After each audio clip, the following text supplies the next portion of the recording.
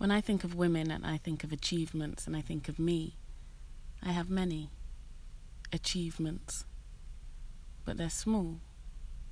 Are they not enough? Do they not compare? I haven't achieved great things. I haven't overcome anything huge. I haven't changed the world in a way I'd like to, but I'm still proud. I still feel like I have. That every day or every week or every year I have, and I will. I have no doubt about that. When I think of women and I think of achievements and I think of me, I just can't award me mine. I feel it's not where it's due. Yes, I work hard. Yes, I'm friendly. Yes, I jog. I have a degree from a prestigious drama school. I have GCSEs. I followed my dream job. I travelled the world. I gave up smoking. I learnt not to need my father. But all this achievement feels like it belongs to other women in my life that gave me that opportunity. My mother, my sister, my grandma, my nan. My nan. Now she has achievements.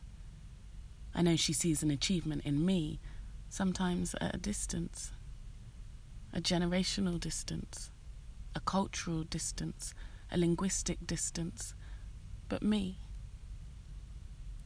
My nan came all the way from Jamaica. She left her family in a tired house in rural Jamaica and travelled the 7,360 kilometres from Kingston to Bristol for me, for our family. She tells of a banana boat, a tough journey, yet exciting. That's an achievement. She tells of receiving quite the opposite of the grateful and welcoming response she was expecting that had been sold to her, by keeping her head down and paying no one no mind. For me. She tells little of the hardship she experienced in Jamaica, so poor, so desperate, so needy after 250 years of slavery. For me. She doesn't want to dim me. She tells of the jobs she's done for years and years here. The cleaning, the hospitals, the sewing, the cooking, the motherhood, the struggle, the adversity. For me. And what I see is a woman with a great spirit, a vivacity for life, a charm and a cheek that makes everybody bright.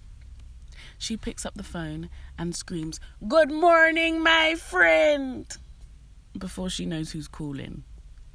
She banters the butcher, the toddler, the homeless man, the preacher. She has a love that's grown with her achievements. It escaped.